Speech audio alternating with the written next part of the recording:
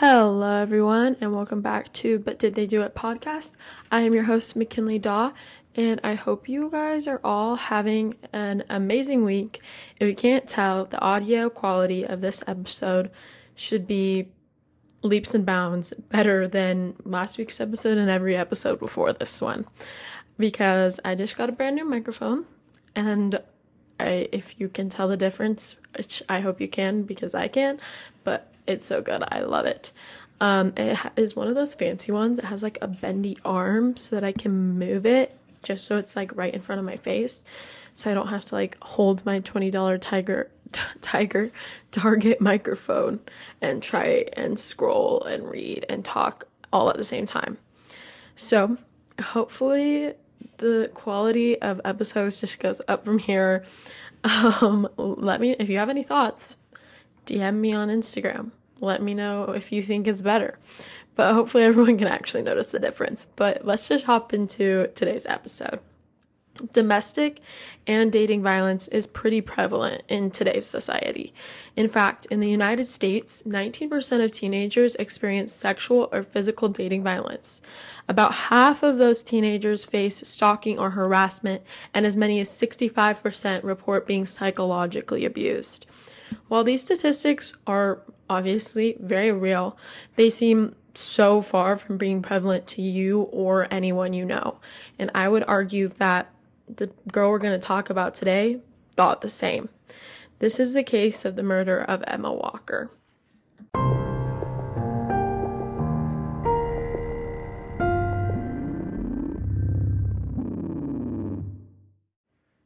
Emma Walker was a teenage girl who seemed to be living the dream. She was dating the older guy on the football team, and she was a cheerleader and honor student at Central High School in Knoxville, Tennessee. From the outside, her life obviously looked absolutely perfect. That was until it wasn't. As a freshman in high school, Emma began dating junior Riley Gall. Riley was a top student and he loved to play video games. His friends said that he wasn't the classic jock type and that he was even on the nerdier side. He was just normal.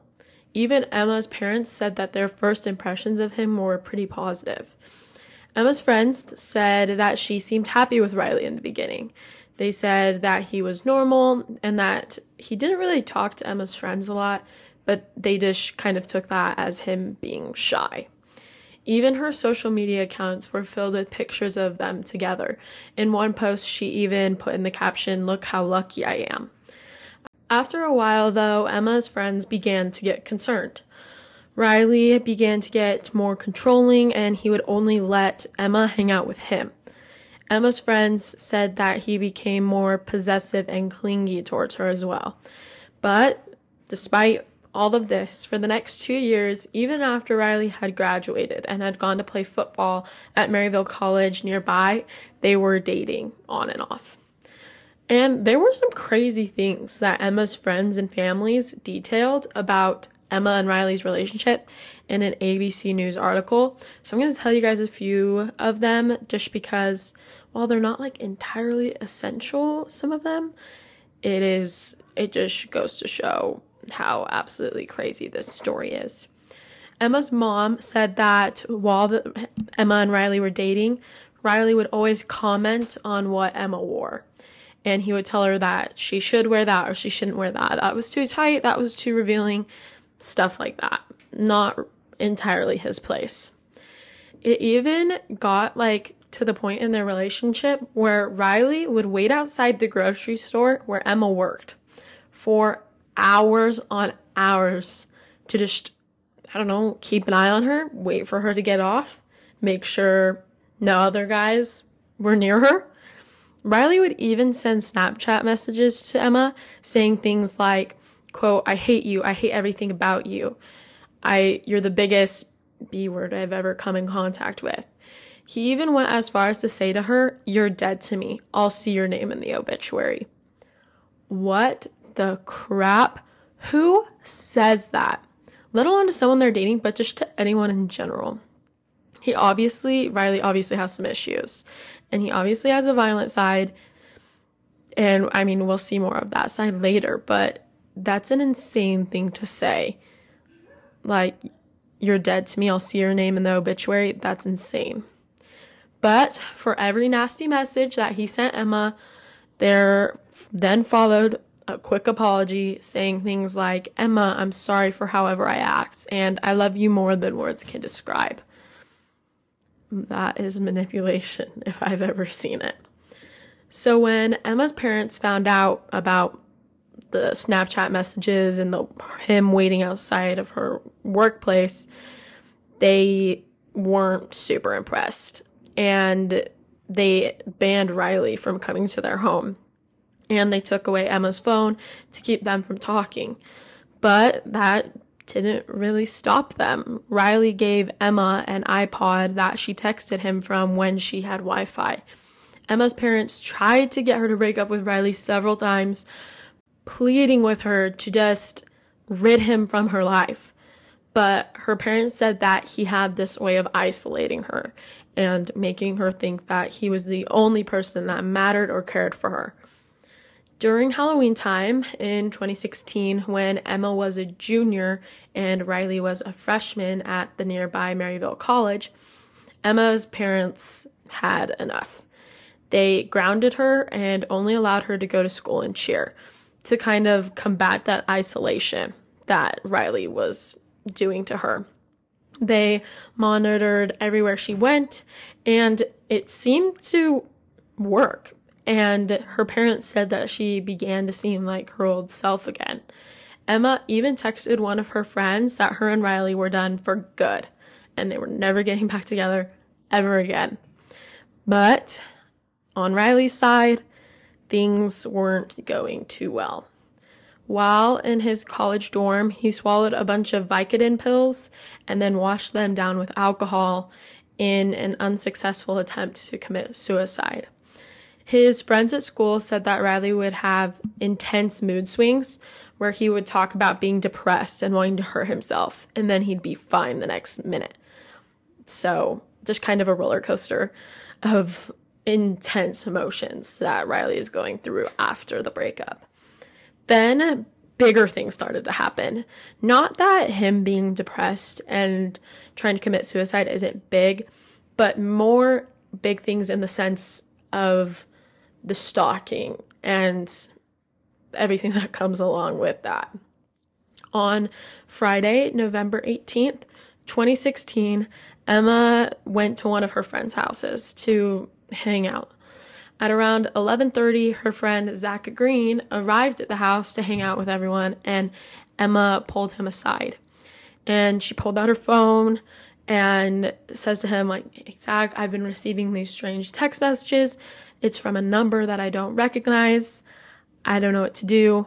These messages said things like, quote, "Come outside alone if you don't want to see a loved one get hurt. And go to your car with your keys. Go alone. And I've got someone you love. If you don't comply, I will hurt them," end quote. Zach told Emma that, like, "Hey, this is scary, but honestly, it's probably one of Riley's friends playing a prank on you just for breaking up with him." So she texted back and threatened to call the police. But after that, the texts just got worse. They didn't stop. And the text that followed her threat to call police said, quote, "If you'd like to hear his crying and screams, give him a call." Eventually, the text said that they had dropped Riley outside the house where they were hanging out at. So Emma and Zach go outside and they see a body laying face down in a ditch near the house. So obviously they're like, what the heck? So thanks to the lights on the street, they walk over and they could see Riley lying there. He was the body in the ditch that they were seeing. And he seemed to be confused and disoriented. He's acting this way, at least. And Emma asked him, like, "Dude, what are you doing here outside this house? Like, how did you know I was here?"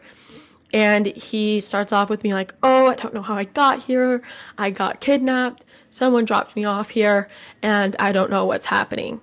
And he even went as far as to, like, hold and rub the side of his head, like, "Oh, as if he had gotten hit upside the head. This man is milking it. And Emma just told him, like, Riley, we are broken up. You need to leave me alone. Like, clearly her and Zach were not buying this kidnapping story. They thought this is absolutely ridiculous. There's no way someone kidnapped Riley and dropped him off outside the home that I'm hanging out with friends at. Like, the only person that would have known that is somehow Riley knew that. I'm not sure how he found that out, but no one really believes this kidnapping story. So, with the defeat that he's feeling after not getting Emma's attention, Riley walked down the street alone and called his friend and was like, hey, dude, so I was kidnapped. Total BS. And I need a ride because I am in this neighborhood and I don't have my car. And his friend was like, dude, you're so full of it. I don't believe that you were kidnapped. That's ridiculous. And then he's like, well, if you were kidnapped, then you should call the police. But Riley refused to get the police involved in his supposed kidnapping.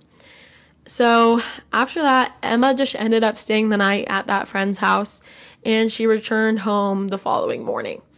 So she wasn't home for long when she ended up texting her friends saying that there was a stranger at her doorstep.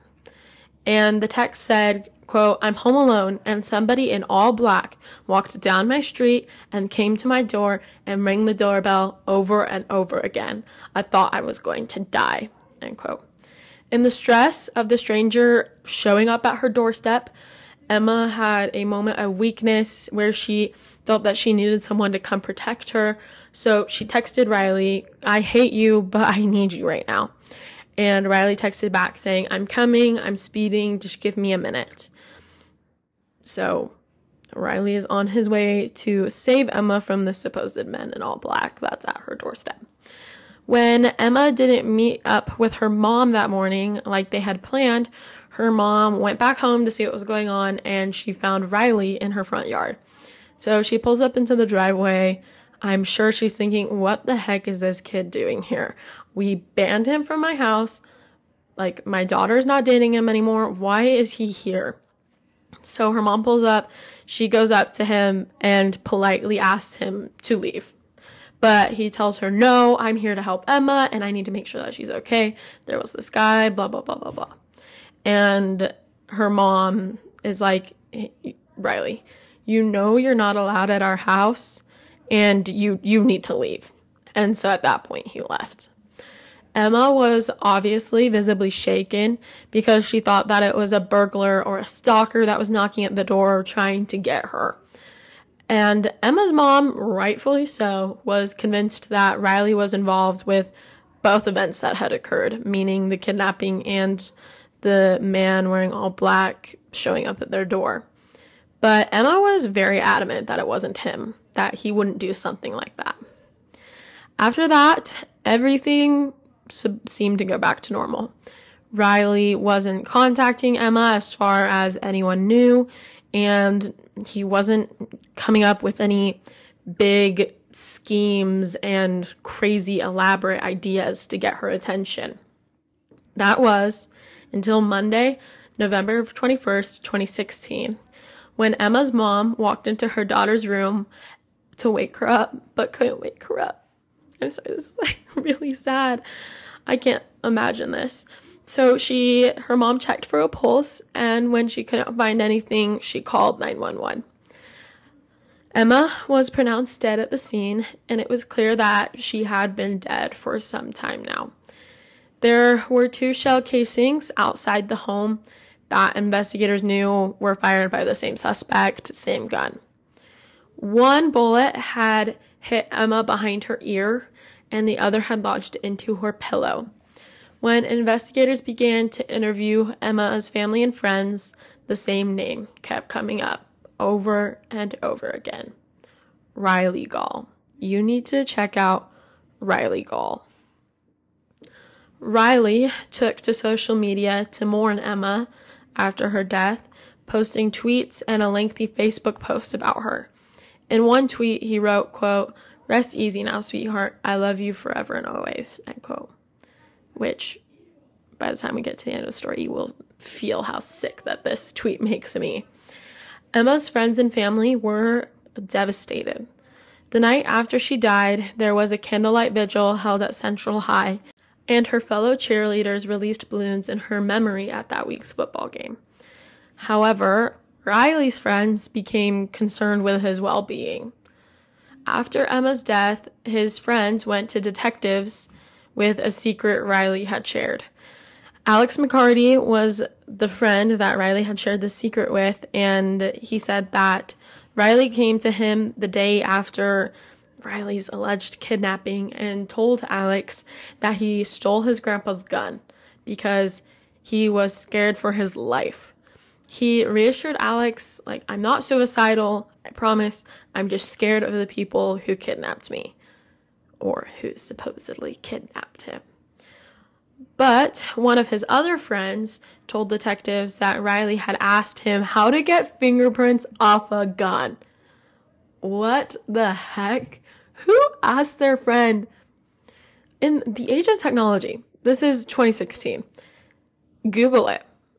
I mean, not that I'm not trying to get any of that. No one should be Googling that. End of story. No one should be Googling how to get fingerprints off a gun. But if you're thinking you're going to do what you're going to do, don't ask someone. Like, Riley went to him and said, like, hey, dude, asking for my roommate, how do you get fingerprints off a gun? If one of my friends came to me and asked me that, I'd be like, what the? I would be like, why are you asking me that? That's insane. Why would you need to know that? But his friend was like, dude, obviously I don't know that. Never ask me that ever again. Don't ask me anything like that again. And Riley was basically like, yeah, like, I thought it was weird too. Yeah, it's because it is weird, Riley. So the detectives brought Riley in for questioning on Monday to ask about his whereabouts during the previous 72 hours. Riley said that he thought he had spent Friday night at his friend Noah Walton's house.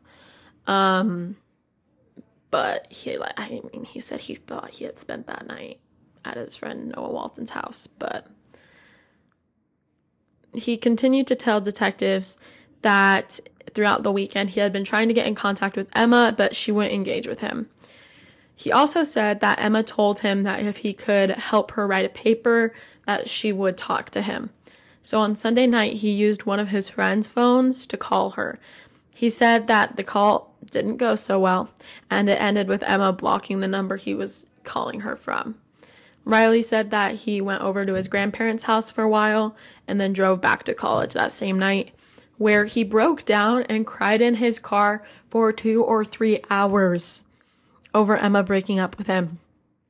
Like, that's insane. I mean, we all cry in our car. If you tell me that you've never cried in your car, I don't believe you. Everyone's done it. But 2 or 3 hours? That's crazy. Anyways, but one thing that I found eerie and not shocking, but eerie, was that during the 2-hour interrogation, Riley never referred to Emma by her name. He refused to call her by her name. He only referred to her as the girl.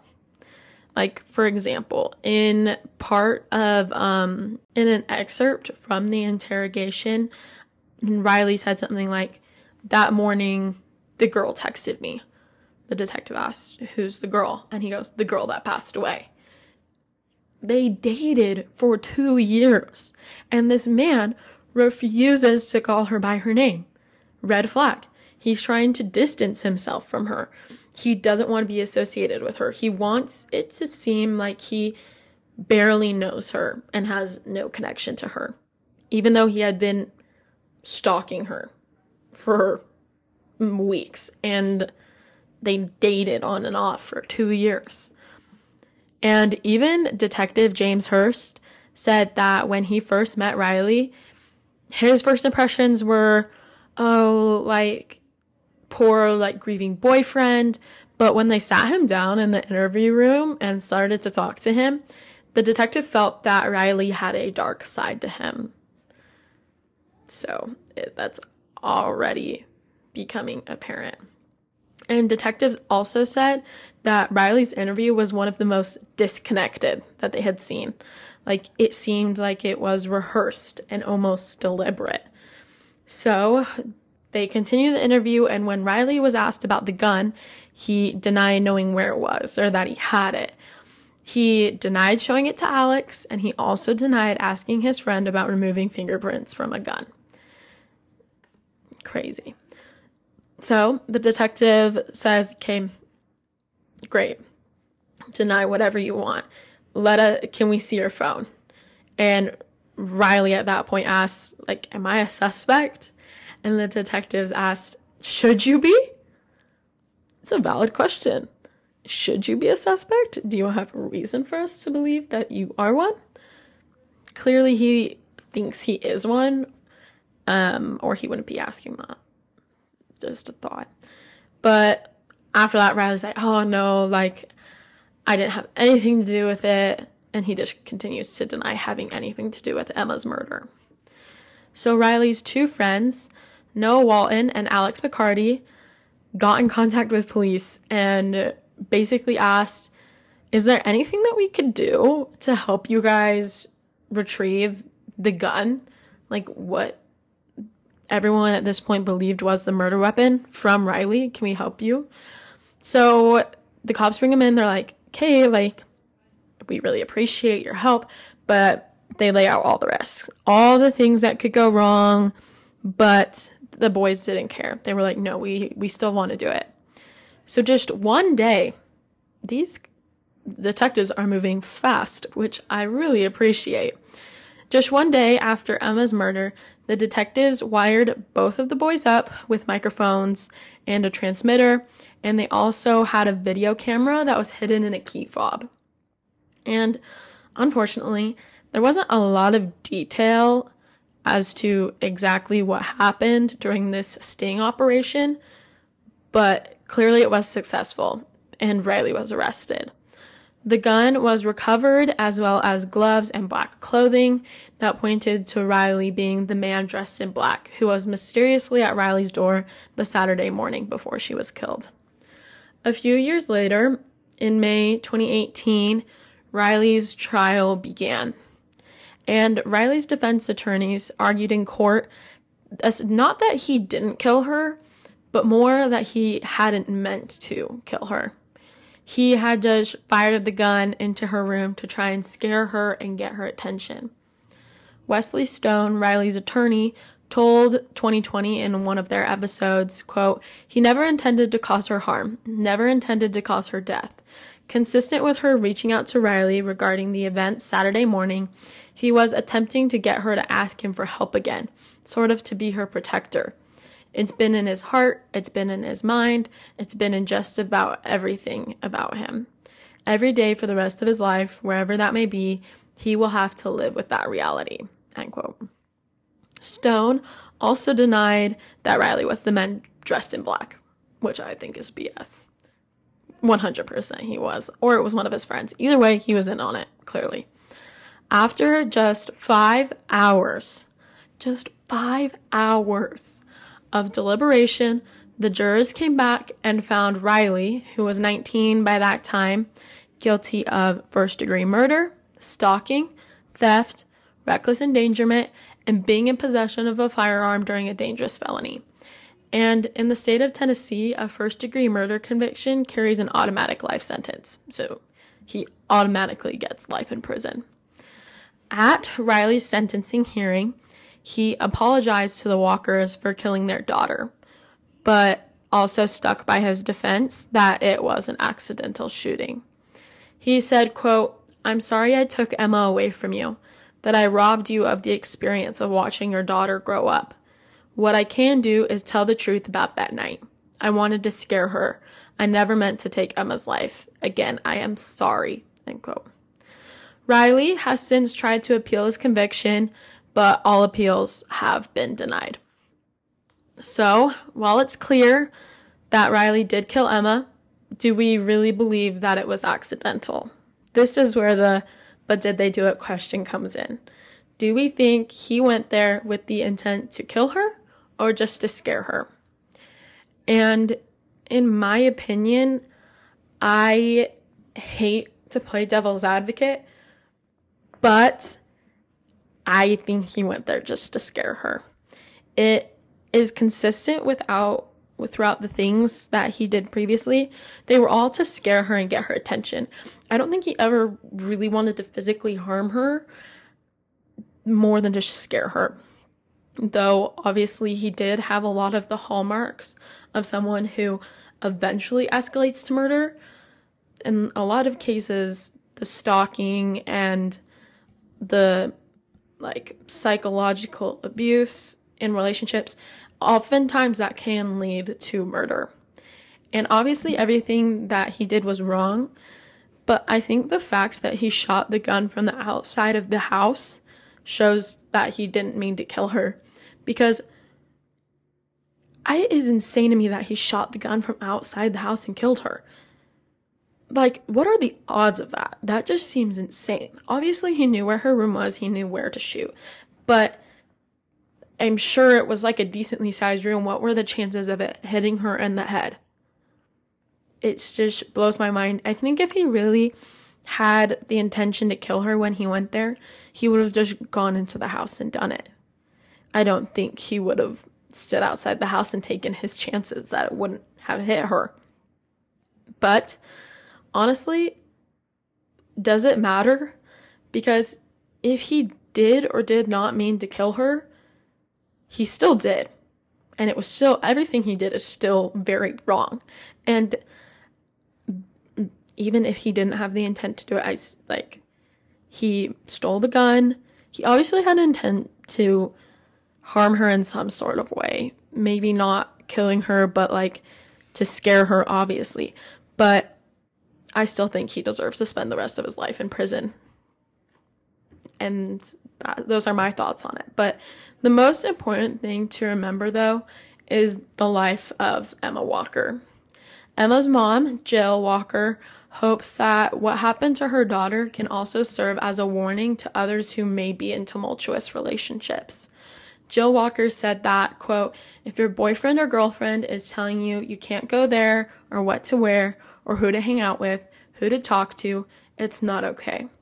I think when they become quiet and withdrawn, it's a big sign too. It's not just bruises. It's emotional and controlling," end quote. Emma was a beautiful person with a caring soul. She was loving and kind to everyone. She loved animals and wanted to be a NICU nurse. Now they have successfully named a dog park and a NICU patient room at East Tennessee Children's Hospital in her honor. I hope you guys enjoyed today's episode. Make sure to follow us on Instagram and TikTok at But Did They Do It Pod. And I'll be sure to post pictures of Emma and all other things associated with the case on Instagram. So go take a look at that. And also be sure to leave us a 5-star review on whatever platform you listen on, because that would really help the podcast. But have a great rest of your week, you guys. I'll be back in a few weeks with a brand new episode. Bye.